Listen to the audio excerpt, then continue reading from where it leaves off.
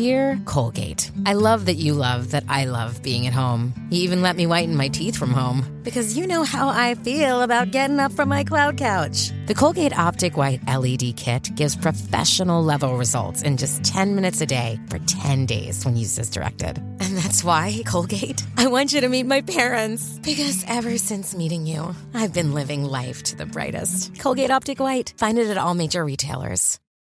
Hello, it is Ryan, and I was on a flight the other day playing one of my favorite social spin slot games on ChumbaCasino.com. I looked over at the person sitting next to me, and you know what they were doing? They were also playing Chumba Casino. Coincidence? I think not. Everybody's loving having fun with it. Chumba Casino is home to hundreds of casino-style games that you can play for free anytime, anywhere, even at 30,000 feet. So sign up now at ChumbaCasino.com to claim your free welcome bonus. That's ChumbaCasino.com and live the Chumba life. No purchase necessary. VGW. Void where prohibited by law. See terms and conditions. 18+. Join me on the Turning Point, up close and personal with leaders, and get to know what makes their metal and fiber. I am Keshav Murugesh, and I look forward to unraveling greatness with you. The Turning Point Podcast is now on Spotify.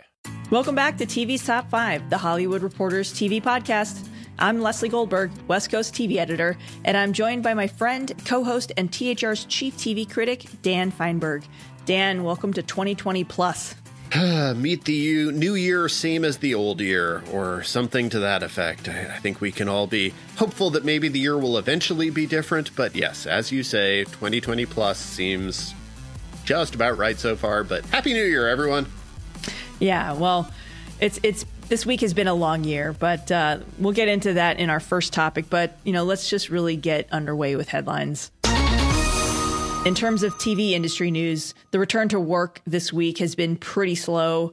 Roku is reportedly in talks to buy Quibi's content library. Both companies have declined comment on a potential deal, so we'll continue to monitor that front. In casting news, Clancy Brown has joined Showtime's Dexter revival as the season's big bad, and Catherine Zeta-Jones will recur on season 2 of the Fox drama Prodigal Son, a piece of casting that allowed me to tell a lot of people who apparently hadn't known before that Catherine Zeta-Jones had a Facebook Watch show called Queen America that really and truly, I swear to God, existed. That was a real thing that happened. I remember when Facebook Watch did scripted shows. It's true, but do you remember that particular show? I do not, no. It was not especially good. Yeah. Meanwhile, on the executive carousel, Ricky Strauss has departed as head of marketing and content at Disney+. Former Fox COO Joe Early will take over the role after joining the streamer 2 years ago. Strauss joins Agnes Chu and Kevin Mayer out the door as the trio of central execs who launched Disney+ have all now departed. And with all that out of the way, let's dive into this week's TV's Top 5. Number 1. Leading off, as I said, this week has already been a long year. On Wednesday, we, like many others around the world, were glued to the news as we watched Congress certify the Electoral College votes as terrorists attacked the Capitol.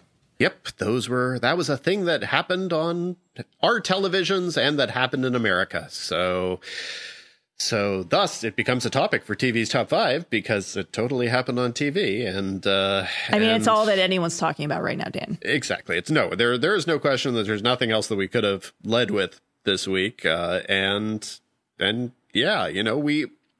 wrote a column about this at THR, that the thing that was supposed to be happening on Tuesday, the confirmation of the electoral votes by state, is such a historical rubber stamping that it's the kind of thing that I feel like a lot of people didn't even know existed. And it's definitely the kind of thing that most television networks, as a rule, probably would have just as soon skipped. Maybe they would have checked in at the very end to hear Mike Pence bang the gavel or whatever he had to do to say, well, that's the vote and Joseph Biden has won and whatever.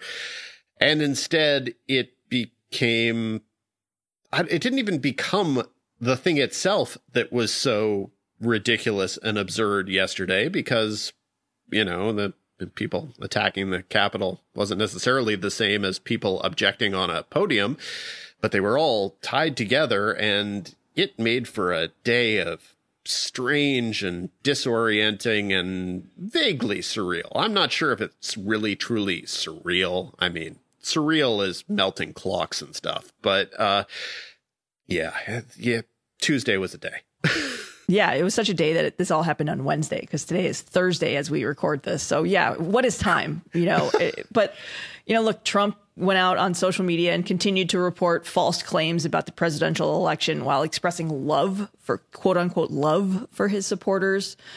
Facebook and Twitter removed many of the president's posts and videos, and Twitter and Instagram have banned him for the rest of his term, however long that may be.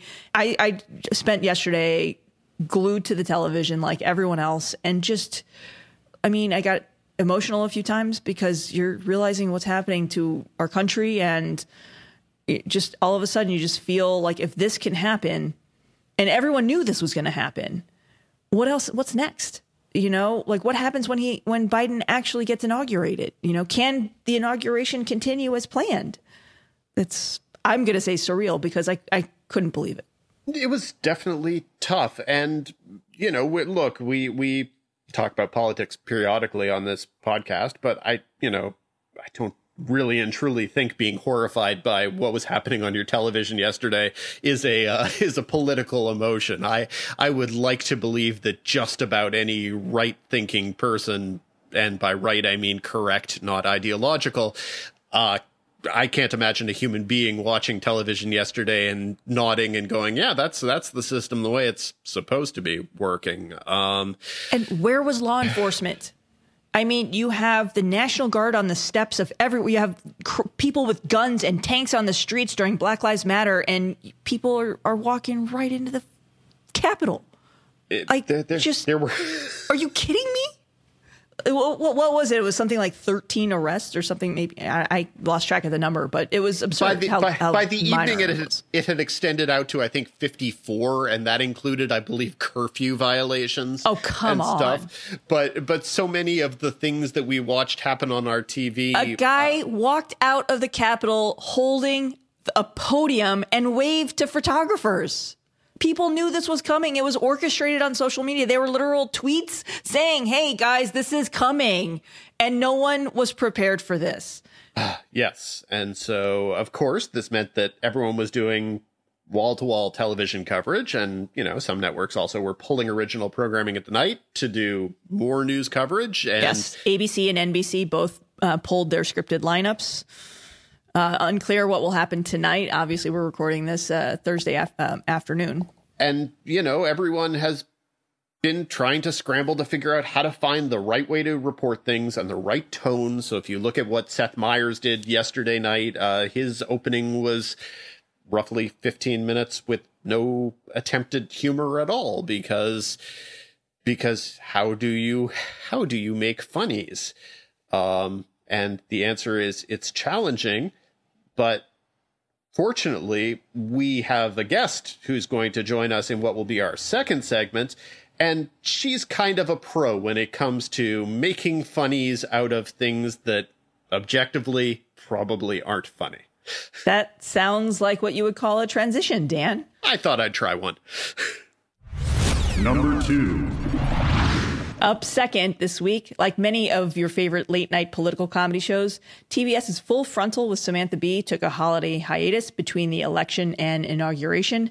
And with plenty to discuss ahead of the show's 6th season premiere next week, we are thrilled to be joined by Samantha Bee.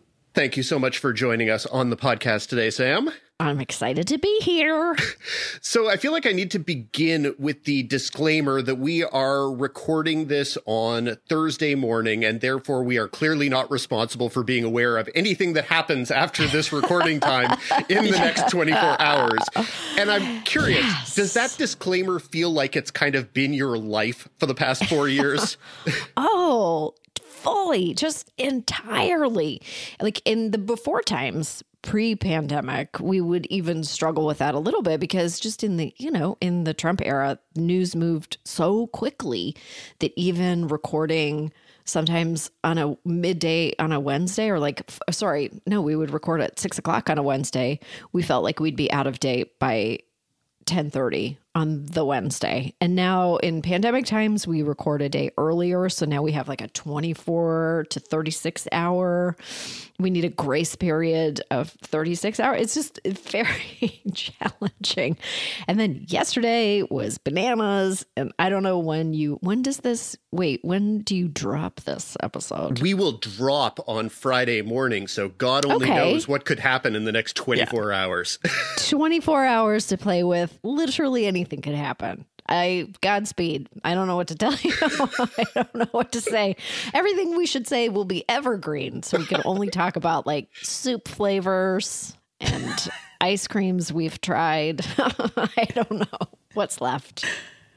But, at a certain point, obviously no late night show can do 52 shows a year.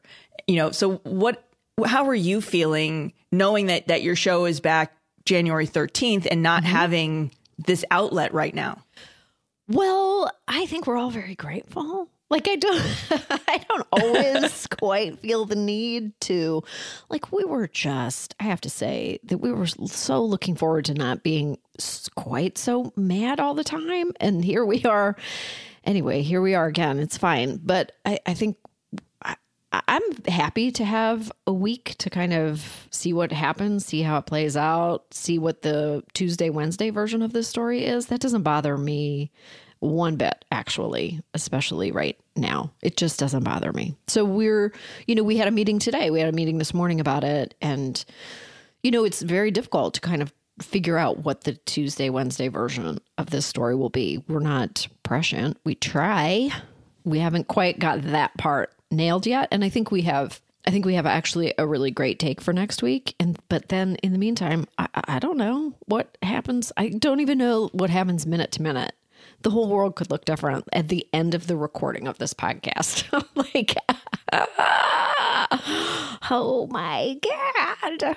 Well, I mean, I assume that you, like everybody else, spent Wednesday glued to your television. Can you describe the sort of phantom limb feeling of knowing that this is all happening and knowing that at that exact moment you don't have an outlet to say whatever you want about it? Well, I will say I felt really at a loss yesterday. I actually felt a bit of paralysis. And so I'm really grateful I didn't have to. I felt like citizen paralysis. I was so appalled. Like, obviously not, we've been talking about this since the very beginning, but not really surprised, but certainly shocked and horrified. And I definitely felt like I just didn't have anything to say on social media. I wasn't like, let me get in there and put my stamp on it. I was just like, I'm just a human person watching the news, feeling awful right now. And we were just all glued around the computer in the kitchen, just watching everything unfold. Awful. I feel like so many of us, though, it's not so much that we feel like we have anything to say necessarily, but it's sort of, it's the void we yell into. Yeah. Definitely. It's also like group therapy on social media. For sure. Yeah. For sure. What do you have instead of that then? My husband. I yell at him. No, we yell at our screen. We yell at the screen. We literally, stalk around like I had, anyway, we just were like, we're having a pizza for dinner. We can't think. Like, no one can think right now. We just had a really, I was like, I don't want a pizza. I'm having a chicken pot pie. Like, it was a miracle we could get anything together. And we just stalked around that. We just were stomping around. And then we keep a little TV in the bedroom. And then we just stayed up until 2:00 in the morning, continuing to watch the news and just going like, I can't believe, look at this. I know, look at this. Just yelling at each other. Yeah. As you do. just described marriages everywhere last night. Oh, yeah. 100%. A nice soft place and a nice person to yell with. Exactly. Mm-hmm. But, now that you also are part of the Warner Media family, you've been part of the Warner Media family, but now that the company has a streaming service that's somewhat successful in HBO Max, you do have an outlet. If you hypothetically wanted to record and go into the backyard and record something and an outlet to release that immediately, has that been any kind of conversation that you've had or something that you've considered or had talks about with any of the executives over there? We haven't. I mean, we're just actually trying to, because we're in a studio now. We have left our original studio setting, and we're in a much smaller studio now with no audience capability at all. And we're just figuring out the process in that place. We haven't been there for that many shows, so we're actually just trying to bring the processes that we need into that space. So adding more shoots, which I already do for field and for digital and for, I'm always kind of shooting content on some level. I haven't this year said, okay, well, we could just do like daily things in the woods. Like I could just go out back and do anything like that. I have not crossed that. They have wanted that for sure in the past, and I'm sure that will come up again, and I'd be happy to oblige. Well, what has the process been like of having to be constantly evolving over these past 9 months? Because as you say, you did shows in the woods, you've done shows in a smaller studio environment. What has been kind of causing the need to adapt, other than, I guess, eventually it was going to be too cold to shoot in the woods, probably? Well, that was the main impetus, actually. I mean, like we had to get pretty practical about it. I just don't want to shoot. And you can't get good sound when there's a blizzard, and you'll be wet and all the equipment will frizzle, I guess. So, practically speaking, it's just so difficult to do that. We could have fudged it, I guess, but neither of us. It was pretty cold when we were shooting back there in March. Pretty cold some days in April, and that was not really all that appealing. So I think just practical needs have governed every move we've made has been like, how do we keep the show on the air and make it actually physically possible, make it logical, make it pandemic appropriate, make it super safe? Like, what is we're just taking, it's like one foot in front of the other at all times. And then another variable kind of pops up and you go, okay, well, how can we deal with that? Like, how can we address that issue, put that to bed? So now we know moving forward, it's all been I'm very pragmatic. There's a Canadian Catholic schoolgirl inside me, not too deep. She's right there at the surface. Like I can summon her with the snap of a finger. Pragmatism. I could so easily be a potato farmer. I chose this life. This life chose me. It's great. But I would really kill it in the world of potatoes also. So whatever is needed is kind of what we will do. And that's, and I don't see, like in the future, I don't see the world like super opening up. I don't see us really returning to the way it used to be. And that's perfectly fine. I'm kind of creating, a shooting atmosphere and a template that I think is kind of livable and doable under any circumstances. Just sitting here waiting for the next pandemic, getting prepped. Well, I can't believe I said that. That's not even a joke. I take it back. So you've got with season 6 returning next week, you're in a smaller studio, but is that in response to the surge, or is that something that you always kind of had plans? As you said, the show continues to evolve to meet the needs of our sad current reality. No, I planned. I've been planning that since the summer, actually, because I thought, I don't always want to have to upload all the footage on my own home computer. Like I can do it, and I did do it for a long time, and it really works, and I can do it if needed.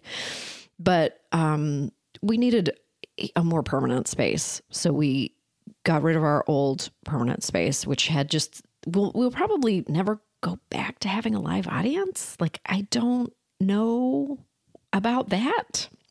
So it's just not necessary for us to have like an airplane hangar with 250 seats in it.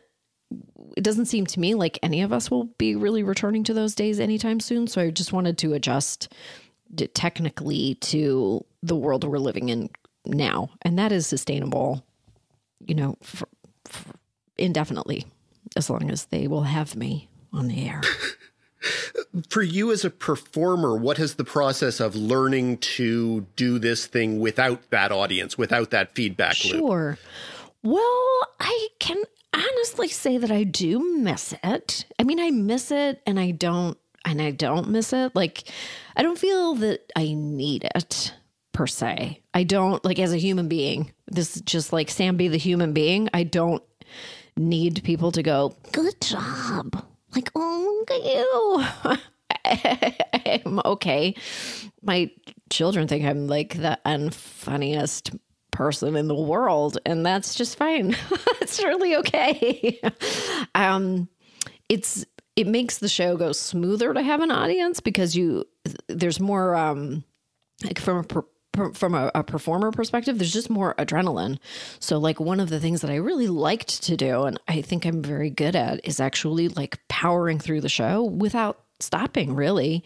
When the live studio audience is present, I really like to give them the experience of what it would be like to watch the show at home. So I would just tend to like really go for it and surf the wave of their energy and then take a really short break, something akin to a regular commercial break, and then just go right back into it. Like, it didn't always work, and sometimes there were step downs, but generally that was my goal. And now I'm having to create my own adrenaline. So like, I think I'm a little needier now because I don't have that immediate feedback. So it's very quiet in the studio. It's like pin drop quiet. And then it's just like a quiet count into the camera. It's not really the same. It's very good. It's just a different experience. So I'm just a little more needy. And I'm like, was that okay? Like, was I really hysterical? Was that, like, did I spin off, or was that television okay? And no one gives me honest feedback, and then I do it again. So it actually takes a little longer to tape in a quiet studio than it normally would. In the Forest it took a lot longer because it was just me and Jason, and I was running my own prompter on an iPad, and that was just bonkers. And then like an airplane would go by, or someone would fire up their leaf blower, and we would have to just pause and let that noise happen. Or like ants would crawl into my feet and bite me. Like, it really was. And listen, like, we can do that again. I found it very enjoyable. I like being out in the backyard. It's really nice back there. No problem. I could do it. If I had to, I'll do whatever it takes. Can you put on the Sam B from 2019 or early 2020 hat and process what you just said there for that last minute and a half? Like, what does that, how do you look back at those couple months and go, wow, that was a thing we just did? I know. Well, I will say, like, I'm a different person from it. I'm definitely a different person from it. I think I'm very proud. I'm actually extremely proud of what we accomplished. I'm extremely proud that we kept the show going and kept people working. Like, that's the pragmatic person inside my brain who's like, everybody keep working. Everybody do jobs. Making a living. Let's go. I won't stop. It's inconceivable. Of course, it's inconceivable. But for me, Jason and I we've been married for a really long time. I think like 20 years-ish, something like that. But we've always done low budget projects together. Like, since we knew each other, we were like making a movie in our house or making a movie in someone else's house. So we're actually very used to jury rigging stuff. And like, we've always been reasonably DIY. So it was a pretty natural fit for us to be back there. And he just has such a great eye that was possible. It somehow felt so otherworldly and also so natural, because for us, it was in a way returning to our roots. That's so dorky to say, but 100% true. And then the other day, I don't know, we're always talking about like stuff that we're putting on the horizon. We're always like throwing shit at the wall. And I was like, I feel like we should make another movie. I just feel like we should like just make it, because now we can know that we can. We know we can make a full movie with an iPhone. We just made a season's worth of shows, basically. And he was like, please, I don't want to do that. That's very tired. I'm tired. Can we just do regular production? It's fine. Well, it feels kind of, we originally put in the request to have you on the show to talk about the transition that was coming for you and for, all of the world in the transition from covering a Trump administration to a Biden regime. I still can't wrap my mind around this. We're talking about the 25th Amendment this morning, but how are you preparing and, for that, to make that transition? And I mean, and does all of that stuff get derailed after a day like Wednesday? Well, I am so, you know what? I really wasn't. I really didn't. I don't know. I just did not think that yesterday was going to happen the way that it happened. I would say that I was less worried about the next 2 weeks 2 weeks ago. And now I'm very worried about the next 2 weeks. Like very, very worried. As for the, January 20th and forward, I have such great joy. I feel like I can't wait. I literally cannot wait. I have not done this show for 1 minute that wasn't under the specter of this like looming individual. Like I cannot wait for him to be gone and all of those people to be out of my life. It's so delicious. I can't believe I entertained the possibility for 1 second that this would be smoother than it was. I guess that was just the holidays talking. I mean, I don't know what it was, but I somehow allowed myself to believe it would go more smoothly than this. So I'm the fool. Fool me many times. I am very gullible. So that, I don't know what, it's unspeakable what could happen in the next 2 weeks. Beyond that, I'm so excited to do this show without this horrible creature lurching around behind me and fucking with the news cycle every 5 seconds and doing the worst things imaginable. Imagine the story. We had so much hope, when we thought that Hillary Clinton was going to win the election. We had so many ideas for like fun stories we could be doing or very interesting things, interesting places we could go. And all of that really was so shelved because that just was, the world became totally different. And now I feel like we're coming to a place with the show where it's uncharted territory. I cannot wait to find out the things that we can discuss and consider when the world is just a little bit smoother, just like when grown-ups are doing stuff, like when the dorks take over again. I'm like, bring on the dork parade, please. I want to see some wonky people talking about some boring stuff that means a lot. I'm so excited. Let us just get there. Oh, God.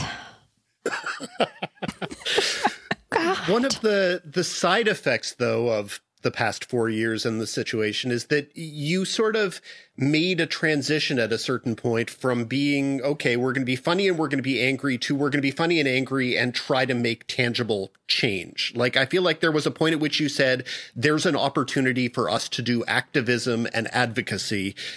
Let's do it. Do you kind of remember when you began to feel like you could do that? And how do you sort of look back at the transition that the show made to doing voter drives, to taking such an active participatory role rather than just standing on the outside making yucks about it? I don't really remember what that moment was. It was really early in the show, though. It was pretty early on because I definitely thought that I would get canceled immediately. And I was like, for sure, this isn't going to last. So, I really feel like if you have a platform, you have to use it. Like, I really, truly believe that. And I just thought, what a wasted opportunity to have like everybody's attention and not make something with it. Like, the bare minimum I think that we can all offer in television is that you try to, like, when you leave television, you try your best to make the world like a slightly better place for the people coming up behind you. Like, if you can just have a trail of a couple of good things that you did while you had the chance, like, why wouldn't you? You're not going to lose anything by trying to put some good in the world. So I don't remember what the first thing was, but it was a very early thought. I do think it's a waste. I feel like if you're not doing something, then what the fuck are you doing? Like, if I don't know. I don't know. It's a rare gift. It's like a gift to have people who care about what you think and say. That's a gift that is not bestowed upon too many people. It's a very lucky position to be in. So, for God's sake, you gotta make hay while the sun shines. I don't even know what that phrase is. I just totally messed it up. No, that's the phrase. Oh, that's totally the phrase. Great. And we already accepted that your future was as a potato farmer, not a hay farmer anyway. It's all farm talk from here on in. Well, at a point like we are right now, waiting to see if Trump will remain in office for his final 2 weeks, you've got a show right in the middle of that period. How do you balance the need to be funny versus especially when you're talking about a subject matter like this? Like, how do you find humor when everything is on fire? I think we've been doing that the whole existence of the show. Like, the world's been on fire since we started making, not quite on fire right at the beginning, but almost the entire life of the show, the world has been on fire on some level. So we're used to that. I'm not worried about being able to make jokes next week. And we will do it.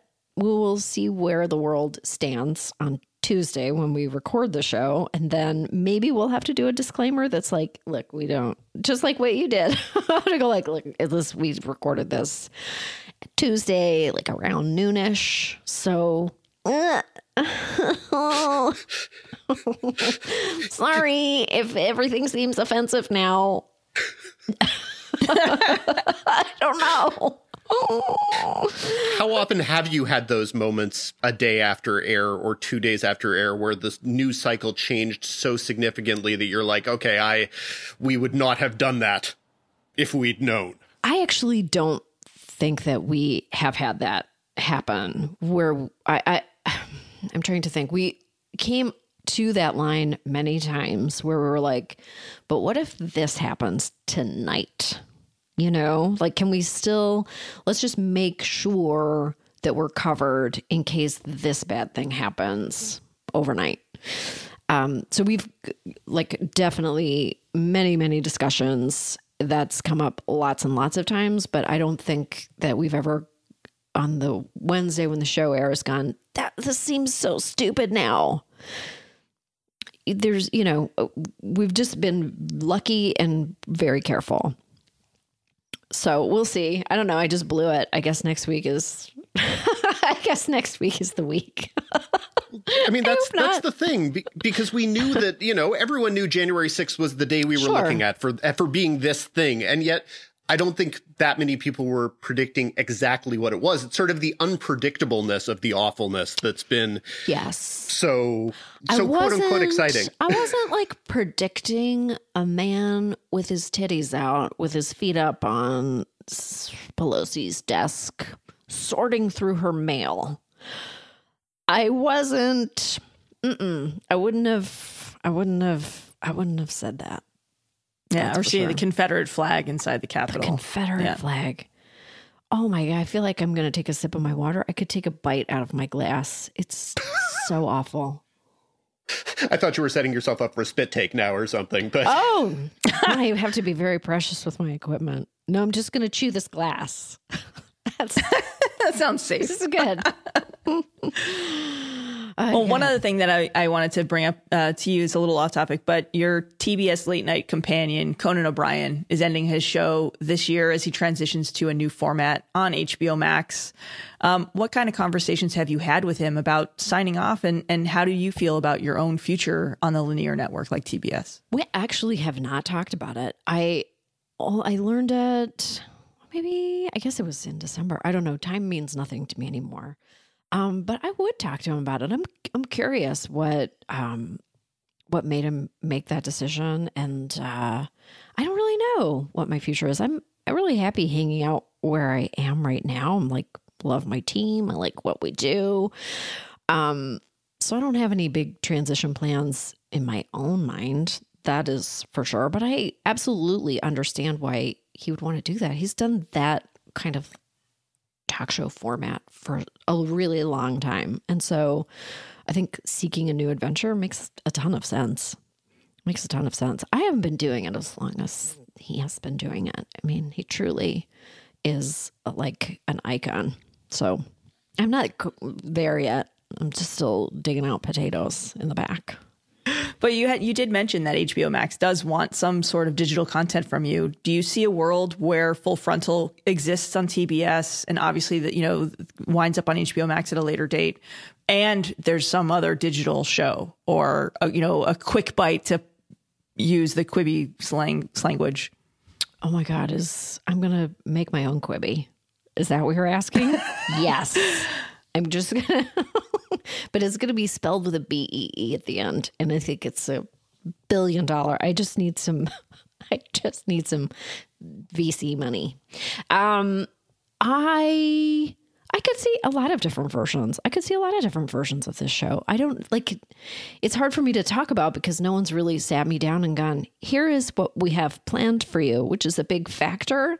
It's not just what I want to do. It's also what they want to do with me. I'm really open-minded though. I will say that. Like, I think, we've moved linear television over to streaming services now. It seems sort of the same to me as, well, anyway, that's just one woman's opinion. But now, I have to watch commercials while also streaming. I'm like, all right. I think I'm just open-minded and open-hearted about it. I would like to first bite off the chunk of the next 2 weeks, get in have a fun inauguration day, and then slay the world with all of my plans for how to grow the show in different directions. You talked a little bit about Conan and sort of the need to find new adventures. Yeah. And already before everything got locked down, you were looking for ways to find new adventures within the show yourself, travel segments and all of that. And obviously that is somewhat reduced as a possibility now. So as you look at the next couple months or years in this format, how do you see yourself trying to find the adventures that are going to keep you engaged? We're always trying to reinvent the show and always trying to think of ways to innovate. I do think I might try to play with the format of the show a little bit. I definitely have, for a long time, we've talked about just this is such a stupid idea, but I can't wait to do it. And we will just do it one day where we just, the show regular opening. And then it's just a cooking show. And everything is in the context of making a great saute. And we're just in a kitchen, no explanation required. I think we'll need to put some stuff like that on our horizon just to have a loopy, fun finding ourselves period under a Biden administration. We have to just find ways to fuck with people and mess ourselves up. That would be really hard for us to do. That alone, that dumb idea, which we are definitely doing, by the way, will take a Herculean effort during COVID to pull it off. But we'll definitely do it. And the moment that we can travel again, I'm 100% hopping on a plane and going somewhere. Those adventures we're right now, a lot of the mandate around the show, and it's really coming a lot from me, is can we please just find a way to put some joy in our lives? obviously we'll always tackle difficult material because that's who we are, but we are also comedy forward people. So we really want to, we didn't all get into comedy to have a terrible time all the time and be crying while we watch our computer TV in the kitchen, storming around. Sometimes you can talk about pandas. It's going to be okay. I promise.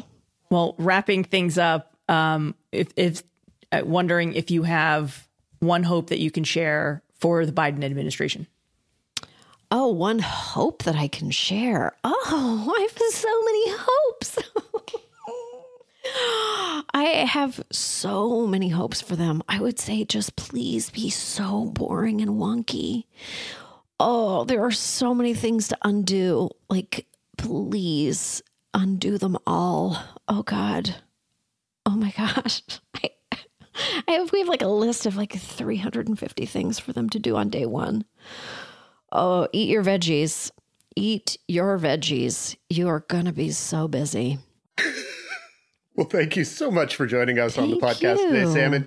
And here's hoping that nothing happens in the next 24 hours to make this entire interview obsolete. I will light a candle for you. I will say a silent prayer that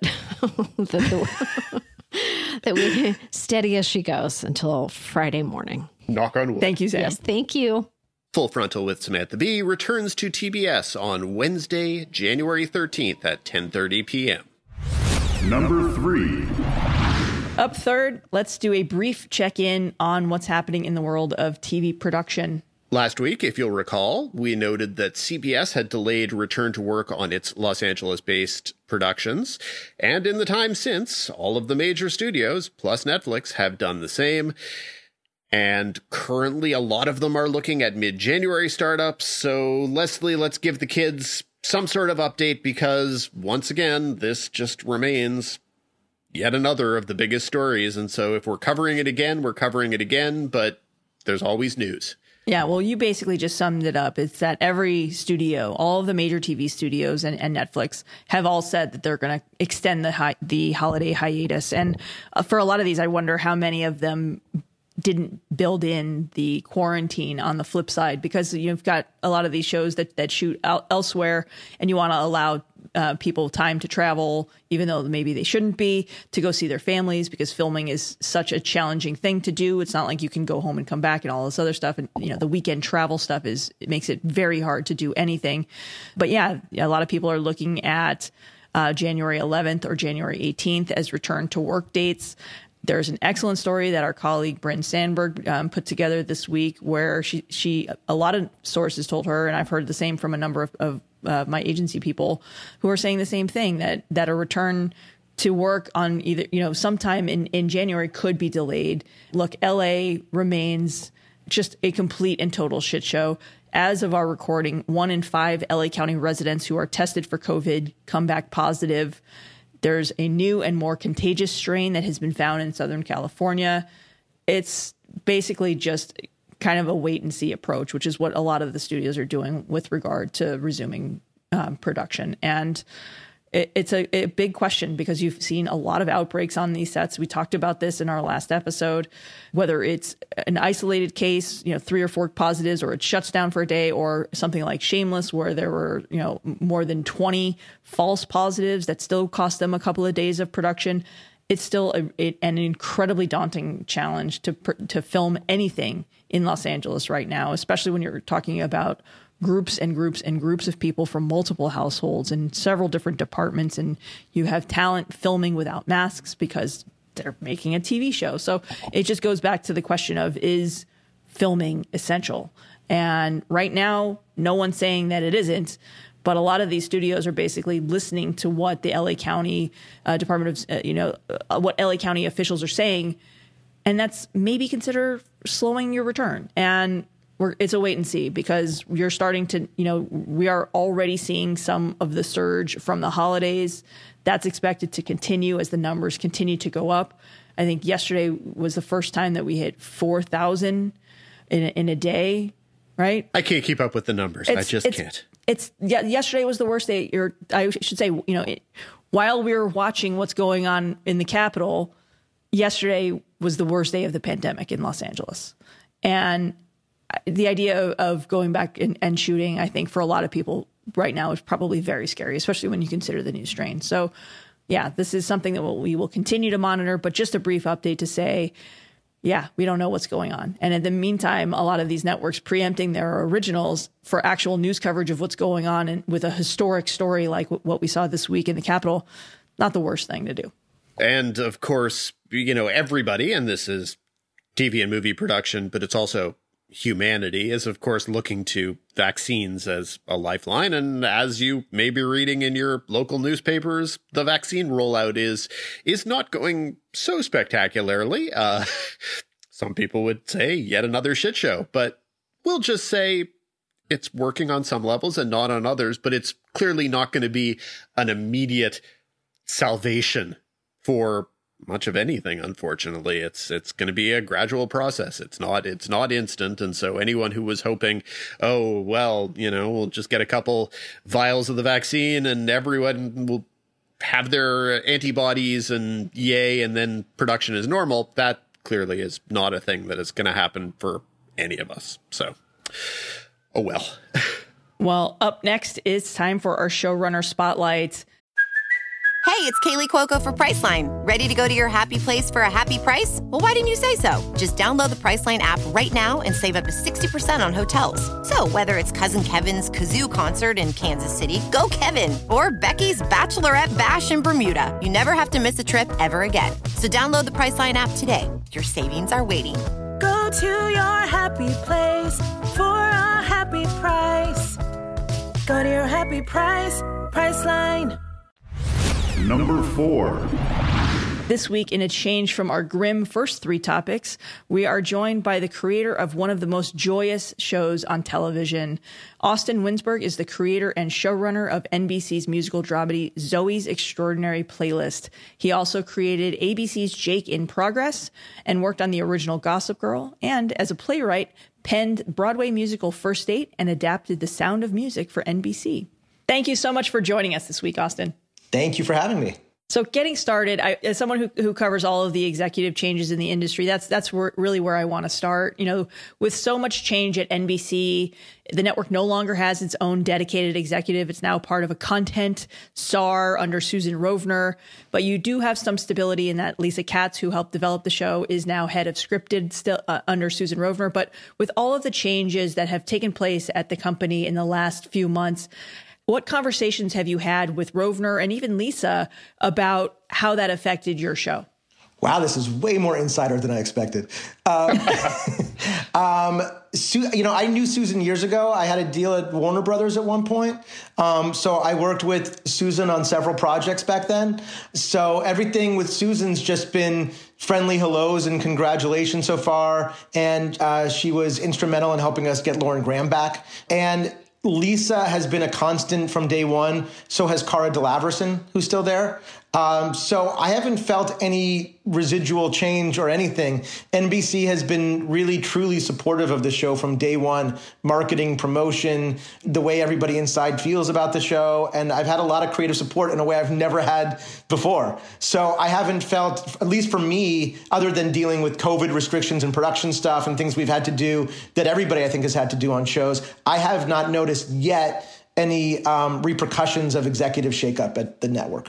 And you did mention Lauren. I'm going to skip ahead here, but you mentioned get Lauren back. Obviously, spoiler alert for anyone who hasn't already seen this week's season 2 premiere. Lauren Graham is basically almost written. It feels like she's written out, and you said in interviews, including on THR, that this was a scheduling issue. She had Mighty Ducks lined up to shoot during the hiatus. Obviously, COVID production halt changed everyone's schedules, and Mighty Ducks was in first position. So she's currently filming that instead of Zoey's. But you said that she's coming back, or that Susan Rovner helped you get her back. What's going on there? Challenges, during the earlier days of COVID, trying to navigate among studios when passing people back and forth between different shows and trying to make sure that when you're in your own show bubble that you're not going into another show bubble. So it just took a little work, I think, between Disney and NBC, understanding how to be able to bring her over for that one episode. Well, talk a bit about when you knew that was going to be the case, that you weren't going to have her for season 2, and how that impacts your storytelling, and if you'd maybe known a week or a month or however much sooner, if that would have had any impact.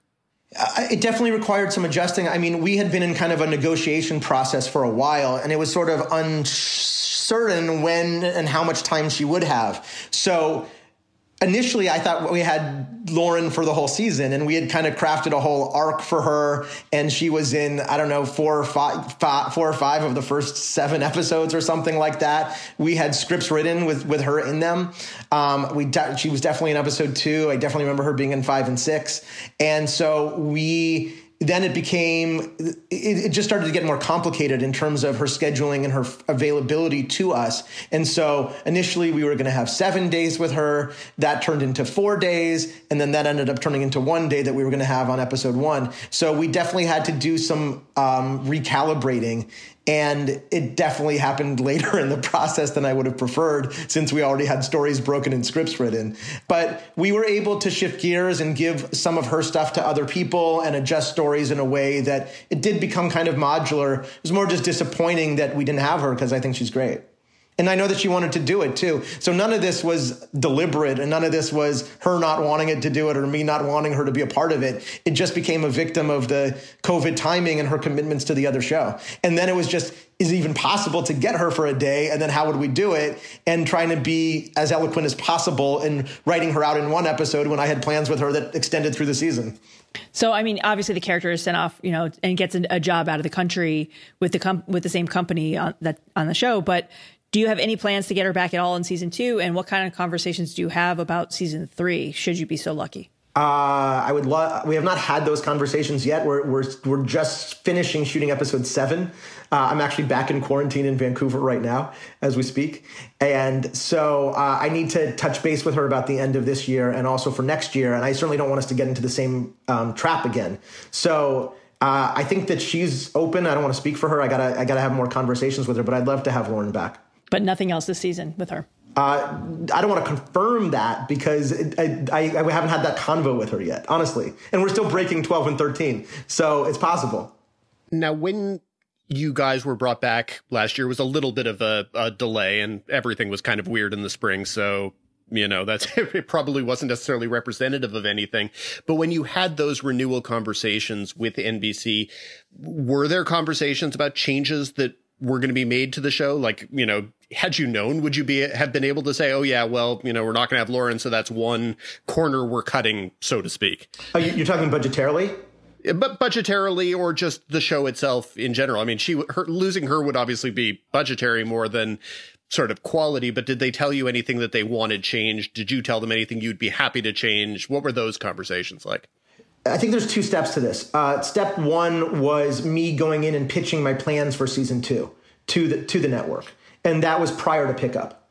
So I think probably sometime around April, I went in and did a whole, this is my presentation, song and dance for everything that's happening in season 2. Here are the big arcs. Here's what's happening with every character. Here's what Zoe's going through. And everybody was really happy with my creative pitch for the show. I mean, it sounds Pollyanna-ish or like I'm lying to you guys, but honestly, I've had very, very little creative interference or anything that the network has said to me where like, we don't want to do this. If anything, it's a song here and there where there's some questions or just make sure that this moment you're clarifying what's happening here and nuanced stuff. But they've never told me I couldn't do a story or I should do this or I should do that. Once we started getting into production questions and budget stuff for season 2 with Lionsgate and studio stuff, then it was just how do we shoot this show during COVID? How do we actually accomplish it? And so there were certain things like we had a lot of interior location work last season in clubs and bars and restaurants with lots of people. That became much more challenging. And so then it was about let's create a few more existing sets that we can go to, that we can kind of have more control of in our own bubble. And, maybe you need to do a little less outside work. It's just sort of what's the nature of the things which we can control versus what we can't control. But honestly, and then somewhat it was a little bit of trying to find more scenes that are more 2 people than big group scenes. And a lot of this was me trying to figure this out before we knew how COVID production would happen. And so there's also been a bit of a learning curve since we've been in production of, this wasn't as hard as we thought. So maybe we can do a little bit more more of this. And, we feel really safe with this. I mean, there's so many protocols in place, and we test 3 times a week or more, and everybody's in the different zones that, knock on wood, we've been lucky to basically shoot the show the way that we've wanted to shoot it without it feeling too, hopefully, different from anything from last year. I'm so happy that you brought up all the changes that were put in place because of the pandemic. But obviously, when you're going from shooting these the season premiere still had a very large crowd scene and a musical number. So you're still able to do some of those things. But, the subsequent episodes are a little bit more intimate, as you said, more scenes and with just 2 people, especially at the musical performances and a couple of solos here and there. But, in the larger sense, this is a show that completely ignores COVID in terms of the narrative while adhering to some, and, even though you can see the changes on the screen because of what's happening in real life. But can you talk us through the decision to not incorporate COVID into a show like this? Yeah, I just felt like this was a musical show. This is a hopeful show. This is hopefully some form of escapism for people. There's a certain amount of wish fulfillment in it.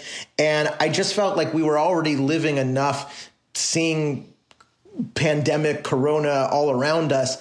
I just didn't want it to be part of Zoe's world. And I also started thinking about like musical numbers with people in masks, which I have to see when Mandy Moore sends me previses of dances already, which is already a weird visual thing. There's so much to me, corona-wise, that took us out of the show. And I already felt like we were going to be living in grief in season 2 with the death of Mitch, that I didn't feel like I wanted to add another layer of grief and sadness about the world on top of it. I felt like maybe there were ways to have nods to what we're all going through and nods to the grieving process and loss and sacrifices we've had to make during this time, and the need for human connection felt more interesting to me to have it sort of more as a metaphorical idea than to have to be living in a COVID world. I just never saw it as a piece of the Zoe's experience. And speaking back to that number in episode 1, Mandy Moore and I, our choreographer, were like, concerned, could we actually pull this off? How would we do it? How does it work with all these dancers that you have to get in and all the testing that everybody has to do? And we had a lot of anxiety about it beforehand. And I remember when that number finished, we might have cried. We definitely hugged and just felt a sense of relief because it felt like, we can still do Zoe's. And so I've learned, I try to do almost every single episode, at least one bigger number, at least one number that has a lot of people in it or a good handful of people in it. And I do think this show is better when we can combine solo numbers with bigger numbers too. So almost every episode you'll see going forward has at least one bigger number in it. Well, can you give us a sense of, just on a sheer time level, how much a number like that has been impacted by the changes you have to make? Just if you have a big number, how much more time do you have to put on the schedule to make sure you can do it? It's more logistics, and it's more pre the day, because Mandy could probably speak to this more eloquently than me, but it's just a lot of what she has to go through with the dancers and the testing and the contracts and the I think it's just a lot more sort of paperwork and health related stuff. On the day, it has not impacted our time. I mean, look, we have 8 days to shoot a musical TV show that usually has 5 musical numbers in it. The degree of difficulty that we're trying to accomplish every week, while being wildly ambitious, every musical number has a conceit or an idea behind it. And we never just shoot coverage. We never just shoot the number, here it is. Mandy does these elaborate previses, and then we go and shoot it on the day. And a lot of times we shoot it as oneers, so we just shoot it where it's all one shot. That actually helps us time-wise because we're not having to get it from 17 different angles. So in some way, it's a strategic thing, but it's also deliberately built into the conceit of the show to make it feel like it's more of like a real song and dance and a performance, and that Zoe's experiencing it. So that was stuff we talked about even on the pilot. I just never wanted the show to feel too cutty or too over-edited. I hate when you can just go to a close-up of a hand or a kick, and you're not, and you, so it gets, sometimes dance numbers get edited so much within an inch of their life that you don't actually see or feel the dance. It was always important to me to really see and feel and experience it. Yeah, you mentioned how much season 2 is really affecting, dealing with grief already with the death of Mitch, which is, of course, the character played by Peter Gallagher. So knowing as you were prepping this season that you had Lauren at a certain point for just the one episode and Peter no longer part of the main ensemble, obviously you still find creative ways to incorporate him. But how did you kind of prepare to make this big change and still expand the world of Zoe's when you're losing 2 very central characters? Yeah, I think you said it exactly right. I think the first part was making sure that the show still had an emotional through line. And that was probably the thing I lost the most sleep over, was how do we still have emotional resonance in season 2 now that Dad is gone? And I spent a whole bunch of time entertaining ideas of, before knowing that Lauren was leaving, should Joan get cancer? Should David and Emily's baby be born with some sort of condition? Do we need to have a new disease of the season? And for me, that just felt artificial, or trying to pull at heartstrings in a manufactured way. And from the beginning of the show's always been based on my father and my experience with my own family and what happened to my own dad with his PSP. So I just wanted to remain authentic. And that was the biggest headline for me. And there was so much story for me to tell after my dad died that I had 6 months of grieving before my dad passed away and another 6 months to a year of grieving after. And I wanted the second season to be about how do we move on? How do we recover after a tragedy? And so the emotional path of recovery to me became the through line and the central conceit, not only for Zoe, but for Maggie, for Mary Steenburgen, for David, who's Andrew Leeds, who's the brother, for his wife, Emily, Alice Lee, to kind of, how does the family all deal with this? And then on top of that, I'm also feeling the need to expand the ensemble, especially because Zoe gets promoted at work and Max is no longer working in the bullpen. I knew that I wanted to bring some new life into the bullpen. So we brought Harvey Gillen in starting in episode 1. We bring some more people in starting in episode 2. Then also expanding with other people. We bring in Emily's sister to help with the baby starting in episode 2. We bring in an outside work thing for Maggie. We bring in a next door neighbor starting at the end of episode 4. So there are ways where we're continuing to try, and I think that's important in season 2 of a show too, to try to continue to figure out ways to build out and expand your world. Well, as you mentioned the love triangle, and the love triangle was established in the pilot, and obviously fans are invested in it, though Jane likes to periodically tweet that she's just Team Zoe. What has surprised you about audience reactions to that love triangle, about maybe reactions from other people in the writer's room? Do you guys get in fights about those two characters, etc.? Certainly from the world at large and from social media. I didn't know that they were going to have such a vocal opinion about it. I mean, I wanted to make sure that maybe this is my own naivete about television. But you never know what things are going to connect or land with people early on. So I made a point in episode 3 of the show to talk about Team Max and Team Simon, just to really make sure that it was clear that people had an opinion, like that we're definitely going down these roads. I don't think I was prepared for the level of emotional connection or passion that fans feel about one side or the other. And I think inevitably someone's going to be upset with the choices that are made. I don't think there's any way to please all the people all the time. And I think that's the lesson I'm learning the longer we go on. Definitely, we had lots of discussions in the room about what does Max bring to Zoe that Simon can't? Why is the Simon relationship with Zoe different? Which relationship is better at what time for what reason? So we definitely have a lot of thoughts and opinions about that. I'm not sure we've definitely been on the side of coming to blows over who does she end up with. But I also felt it was important to make a choice early on in season 2. Versus continuing to do this flip-floppy will they or won't they, especially now when we're dealing with adults. I don't know how much longer both men or one of those guys would wait if she spent an entire another season being like, I don't know, I like you, I kind of like you. I think at a certain point you just got to make a decision and see where it goes. And there's a version of this show that's kind of fixated more on the mystery of Zoe's gift and trying to either fix it or solve it. And I feel like in the first season, there were a couple episodes, usually the stuff with Mo, that was kind of trying to get to that. But as we start the second season, I feel like there's less of that. And I'm curious where you stand on whether it's something that needs to be explained, whether it's something that needs to be cured, or whether you're perfectly content to let her, for 8 years, if necessary, just continue to have these musical moments. I think it was definitely something that happened very early on in the show. We probably explored it more as she was sort of coming to terms with her powers. A lot of the arc of season 1 had to do with her relationship to her powers. And, episode 2 was about, can I control my powers? Episode 3 was about my responsibility to my powers. Episode 4 was, how does faith factor into the powers? That was all kind of part of the design. For me, it's something I think whenever we can sort of twist the powers or talk about the powers or explain why the powers are happening or how those powers are deepening Zoe and making her a more emotionally connected and aware person, I think those are interesting. And we definitely do some stuff, especially in episodes 9, 10, and 11, where we start to, of this season, where we start to dig back in again to what's happening with the powers and why and her relationship to them. We do another Glitch episode this season in a different way than we did last season. So I like when we kind of dip our toes into the kind of the mechanics of the powers. Once we get into the mythology of the powers and the rights and the wrongs of it, I had scenes written, I think both in season 1 and season 2 now, where she does go to doctors. And that's one of the times where both studio and networks have been like, I don't think we need it.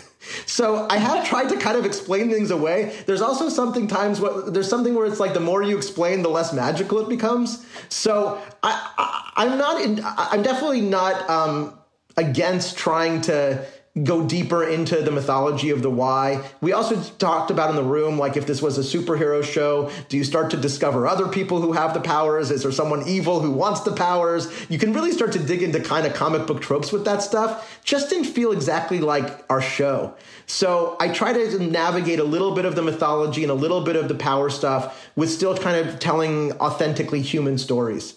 And maybe if the show should be so lucky to continue for more years, maybe there's a time down the road where we could start to expand the heroes team of it all and the Justice League of musical something. But, I haven't really talked about that much yet.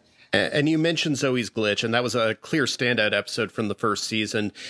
When you have an episode like that and you prove that you can make it work, how does that change the pressure on you to make sure that you are able to get Jane singing and dancing when the overall conceit of the show doesn't inherently allow you to do that? I think I'm always trying to find creative ways to be inventive with musical numbers on the show.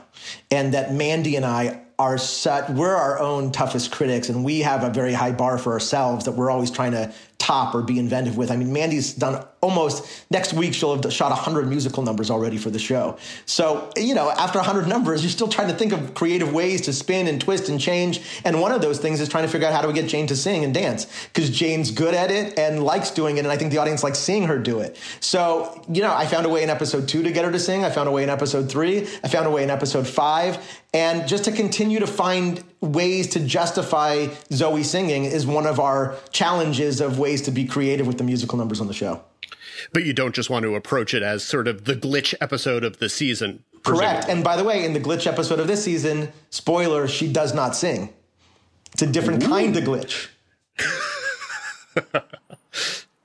You mentioned obviously so much of this show is about the music. I remember when I covered Glee in the early days, there was always the challenge of, can they get the rights to some of these songs? And then once the show became this big, phenomenon, people were the artists were calling in and saying, please pick our song. Have you experienced any of that with your show in terms of artists calling you, wanting to be featured, or trouble getting rights to songs that you really want? Now I'm sad about it. I don't think we've gotten too much incoming yet that I can think of, but miraculously, this is the other Pollyanna thing. Season 1, we got every single song that we went after. And there were maybe Jen Ross, who's our music supervisor, is awesome. And there were 5 or 6 times where she said to me, you're going to have to write a letter to the artist directly to see if that can help us get the song. And in every case, Beastie Boys, Paul Simon, Beyonce for Destiny's Child, Van Morrison, we got the song. And there were times there where she was like, I don't think we're ever going to get this song, but good luck, try it. And we got the song. There was only one song we didn't get all of last season. And it was a Wiz Khalifa song that I didn't know the association at the time was used with Paul Walker's death in Fast and the Furious. See You Again, I think was the song. And they didn't want that song associated with another sad thing after it being associated with Paul Walker. So I didn't know when we went after the song that had that connotation. That was the one song we weren't able to get last year. And this year, we have been able to get, as far as I can remember, every song that we've gone after. The caveat to that is that Jen tells me in advance there's a handful of artists that I now know are very, very difficult to get. And so by design, we haven't approached people that we know would be hard to get. Such as? U2, Coldplay, I think, is a challenging one. Taylor Swift has challenges because of some of her legal stuff. Adele, Madonna, Bruno Mars. There's kind of a handful of people, and I'm still going to try to take swings at some of them, but it's definitely one of those things where we need a lot of lead time and we got to do it in the right way. And I can't even tell you the reasons why these people are difficult. I just know that there are certain artists that are very challenging that Jen says from the get-go, we're going to have a really hard time if we try to chase this. have you guys had conversations about stunt casting for singing? I mean, just in general, casting known singers, in guest roles, but also you are on a network that has a very, very successful musical franchise with a lot of big name people associated with it. Has anyone tried saying, can you find a place for this person from The Voice or whatever? I definitely try to always I lean a little more Broadway. My Broadway nerd stuff is like, if we could get this, like having Renee Elise Goldsberry last season is an example of that. I try to, but every part that we cast, because we don't always know if these people are going to be in for several episodes and we're going to want them to sing or not, I always try to make sure that we cast people that I know can sing and dance in these roles. As far as sort of bigger performer names and all that, I would love to have people. We have a challenge this season because we're in Canada and everybody has to do a 14-day quarantine. So it's harder this year even than last year with our ability to bring people in from the States, and also who's the willingness of someone like Adam Levine, who I went to high school with, the willingness of someone like that, just to use him as an example, like, I know he's not on The Voice anymore, so I probably shouldn't say that name. But, someone like him, are they really going to quarantine for 2 weeks to shoot 3 scenes? I don't know. So this season's been a little bit more complicated in terms of just our ability to get sort of the fun name your guest stars to come in and do an episode. Yeah, and that's something that's absolutely universal that's happening to every show out there right now. And since you did bring up being in quarantine, obviously so much of the productions have been delayed, especially here in Los Angeles. But, for you, has your return to production date been impacted at all? Is there a surge in the area? I'm not quite aware of what's happening in Vancouver right now. We haven't had any indication yet that we're going to have to postpone the start. We had a few moments earlier on in the season. We had one day where there was some challenges. This happened to a lot of shows up here where there was one lab that was doing all the testing, and they couldn't accommodate it all. So I think we ended up going on hiatus for 3 days while we figured out the lab situation. Yeah, it happened to a lot of the CW shows that shoot up there too. Yeah. We had 1 or 2 false positives that ended up shutting down the close contact people for a couple days, only to realize that it was actually that they were fine. But so other than that, we've been knock on wood again. Like, we've been lucky that we're able to keep going. I feel like we've been talking obviously to a lot of producers and showrunners about going back into production in COVID. And I feel like we've kind of had a split of people who have decided that they just as soon do it from home and, monitor productions from their laptops or whatever. And then there are the people who want to be on set. Why have you felt it was important, even though you have to do this whole quarantine process to even get there, for you to actually be there physically? I was here. This show is about tone. The tone of this show is vital. And I'm constantly fighting to preserve the tone, because I've always felt like, 2 degrees this way or that way. And if we can find our sweet spot, the show has the potential to be special and meaningful. But 2 degrees this way, it could be really cheesy. 2 degrees this way, it could be really bad. And so I'm always trying to be mindful of that. I was here early on in the season, and then I went back to LA for a couple months, and I had, sitting in my home office with my 2 young kids in the room next door, 4 monitors going at all times, 17 hours a day, 7 days a week. After 2 to 3 months of that, I started to feel like I was going a little bit nuts. And, no human contact, but kind of running this organization through a room by myself just proved to be really, really challenging. And I just felt like, to come back for the second part of the season, I wanted to be here just to support the actors, to make sure we're all on the same tonal page. Also, our DP is directing episode 8, and I wanted to be here to support her. Mandy Moore is directing episode 11, and I wanted to potentially be here with her for that episode. So of course you mean Mandy Moore, your choreographer, not Mandy Moore, the star and singer. But I'd be happy to get her as well. But a lot of it is. I feel like anytime I can be, because of the nature of this show, anytime I can be closer to where it's all happening, it's hard. It's hard for my family. I have a lot of empathy for my wife. It's really hard for me to be away from our kids. We got a puppy 2 days before I left. It was not the smartest choice. But I just feel like this show in particular, I feel, because there's so many different elements to it, because there's the dance, the music, the comedy, the drama, I just feel more secure about it when I'm near it. You've mentioned the tone several times, and it's funny because we sort of thought it would be, we thought having you on this week would be great because everyone is so stressed out about literally absolutely everything in the world, and this is such a hopeful, smiley, big-hearted show. But it is also a show that, as you say, is living in a place of grief this season, and it's very sad. And I'm just curious how hard it's been to walk the line this season between honoring Zoe's need to grieve, but also making sure that it is still the peppy, big-hearted, ultimately hopeful show that you also want it to be. I think it's the same challenge we had last season, honestly. I mean, last season we were dealing with the father's declining health the entire season and what the toll that it was taking on the family. I feel like the show lives in a tonal sweet spot when it can be comedic, emotional, meaningful, heartfelt. It's a lot of boxes I try to check. And also, you know, what I've learned this season is not every week are we going to be pulling at the heartstrings as much. Not every week can we be digging into the depths of the emotional despair, nor would we want to. So there's some episodes that are just fun. And then there's episode 6 this season, we do a deep dive into systemic racism at SparkPoint and in the tech industry in Silicon Valley. So the same way that we took big swings last season with talking about Mo's relationship to church or the deaf episode, I do think there's an opportunity with music and that we can talk about these issues in ways that other shows can't. And I don't want to be afraid to take those big swings. So definitely the challenge for me tonally is always how can we have all of those things coexist and not make it feel like tonal or emotional whiplash. And I think there are some episodes that are more successful at balancing that than others. Well, Austin, we really have enjoyed having you on. And we do like to wrap with the same question every week. What are you watching and enjoying? I mean, I'm always a giant fan of the reality show Alone. I've been a fan of that for years and years. I have a good story about that. What else have we watched? I've been watching Ted Lasso lately. I think Ted Lasso has some of the heartfelt stuff that we tried to do as well. And I think there's something that's feel good about that show that I respond to.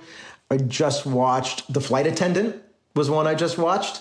I thought there was a lot of fun stuff in The Flight Attendant. I actually think The Flight Attendant has a lot of, even though it's somewhat different tonally, a lot of similar challenges in dealing with the different tones, dealing with this lead who's going through emotional stuff, but still trying to be light on its feet at the same time. So it was interesting to watch it a little bit from that perspective. But I enjoyed that show a lot. I'm sorry. I'm not answering this one well. You did, actually. You did it quite well. And I kind of like the idea of the flight attendant and Zoe as being almost different sides of a similar coin, you know, with the main character in that one's kind of mental palace thing as opposed to breaking it to song. Yeah, the musical numbers. But it's a similar thing because Kaley Cuoco's character in that is going through her own version of grieving, her own version of coming to terms with her own psychological issues. She's caught up in her own thing. And that show is light on its feet. And that show does have a stylistic thing that's going for it. So I actually saw dealing with friends and dealing with family. Like I actually saw a lot of similarities between the two when I was watching it. Hadn't thought about it, but it totally works. Absolutely. Thank you so much for joining us on the podcast today, Austin. Thank you, guys. The second season of Zoe's Extraordinary Playlist airs Tuesdays on NBC. Episodes can also be found streaming on Peacock. Number 5. As usual, we wrap things up with the Critics' Corner. Among this week's major new launches are Tiger on HBO, Pretend It's a City on Netflix, Paramount Network turns CBS All Access drama Coyote, NBC's Mr. Mayor, Season 2 of Apple's Dickinson, and ABC comedy Call Your Mother. Dan, what you got?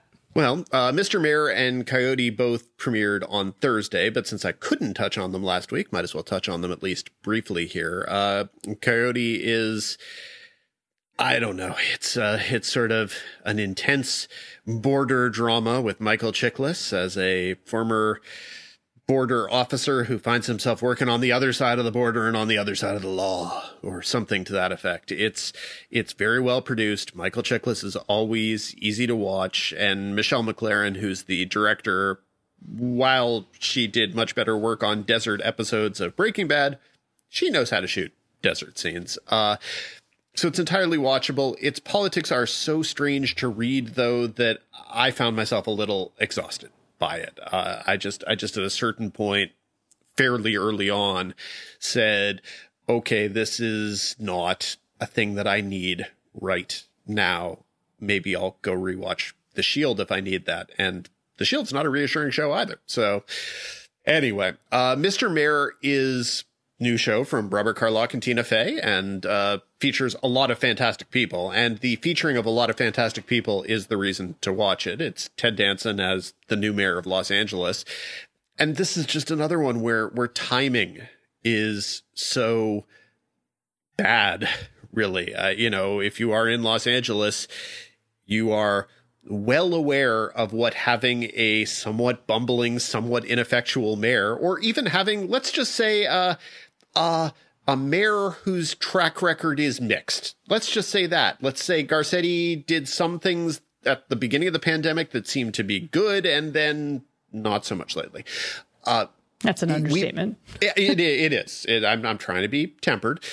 We've definitely had a lot of evidence of what happens in a major city if the mayor is not perfect.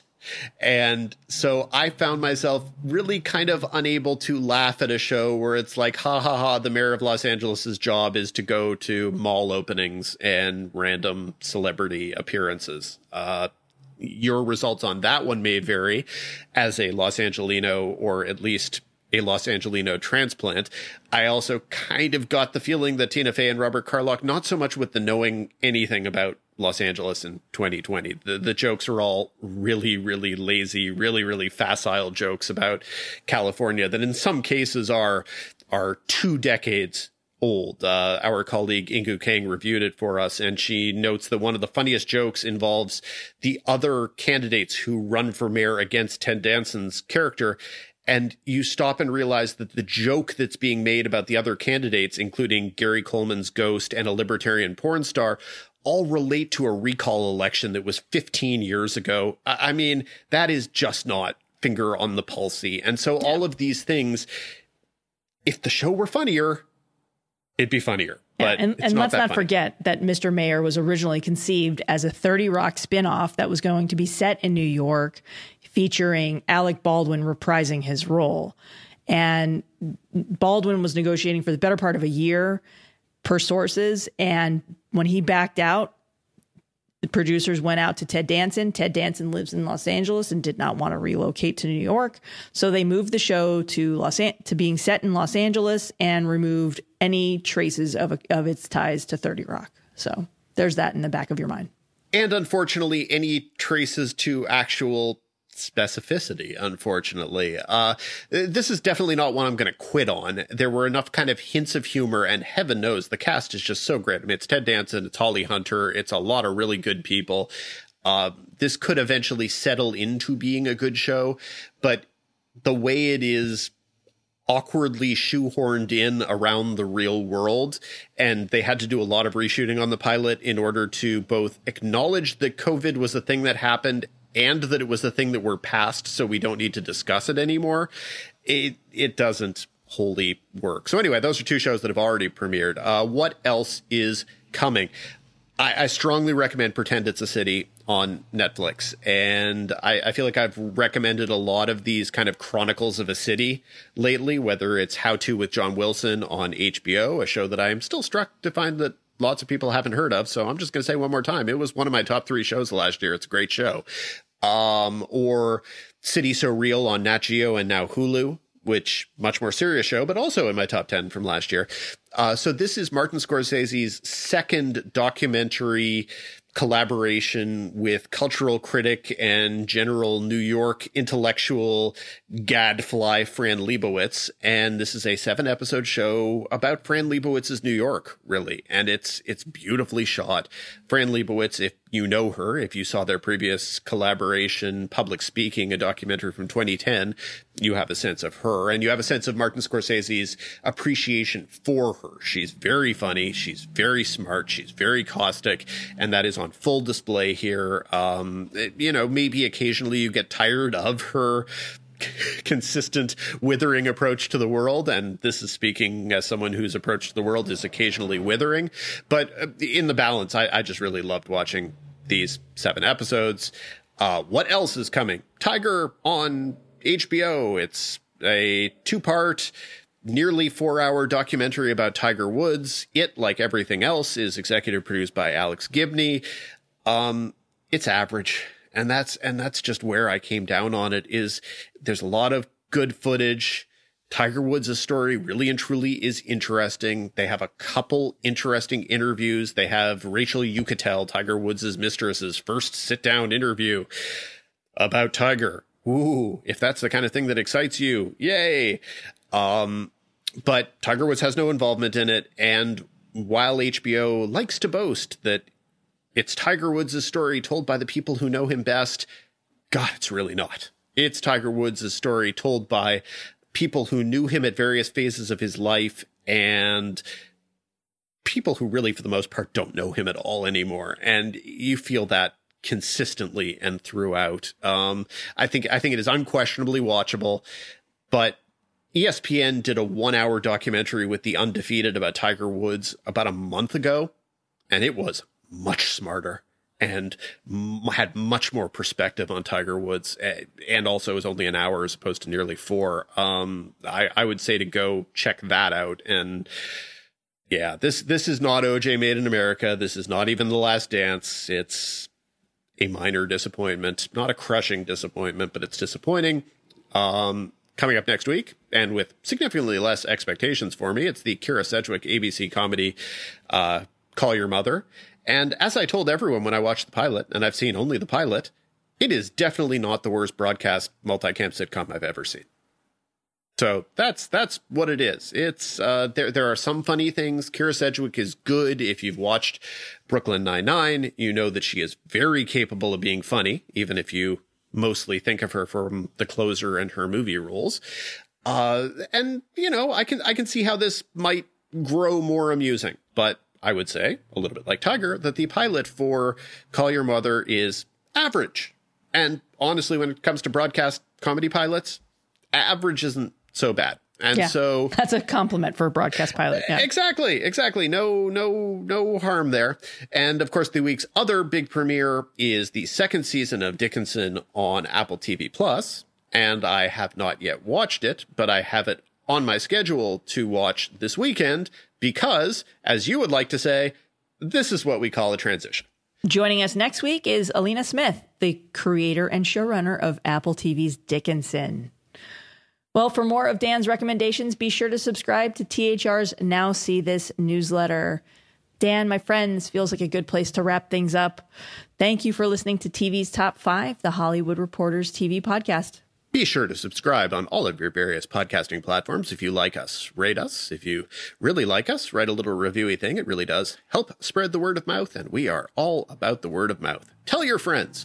You can always come on Twitter and say hi to us. We're happy to hear your questions, comments, and concerns. But if you would like to be a part of future mailbag segments, you can email us at tvstop5@thr.com. That's TV's Top 5, the number 5 at thr.com.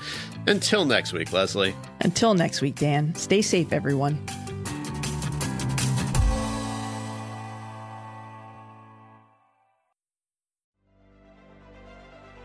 Join me on The Turning Point, up close and personal with leaders, and get to know what makes their metal and fiber.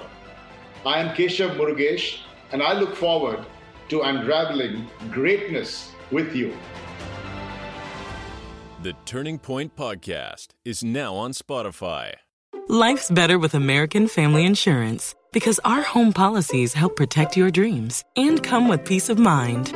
Save up to 25% by bundling home, auto, and life. American Family Insurance. Get a quote, find an agent at amfam.com. Products not available in every state. Discounts may not apply to all coverages on an auto or home policy. Discounts do not apply to life insurance policies. Visit amfam.com to learn how discounts may apply to you. American Family Mutual Insurance Company, SI, and its operating companies, American Family Life Insurance Company, 6000 American Parkway, Madison, Wisconsin. It is Ryan here, and I have a question for you. What do you do when you win? Like, are you a fist pumper, a woohooer, a hand clapper, a high fiver? I kind of like the high five, but if you want to hone in on those winning moves, check out Chumba Casino. At ChumbaCasino.com, choose from hundreds of social casino-style games for your chance to redeem serious cash prizes. There are new game releases weekly, plus free daily bonuses. So don't wait. Start having the most fun ever at ChumbaCasino.com. No purchase necessary. VGW Group. Void where prohibited by law. See terms and conditions. 18+.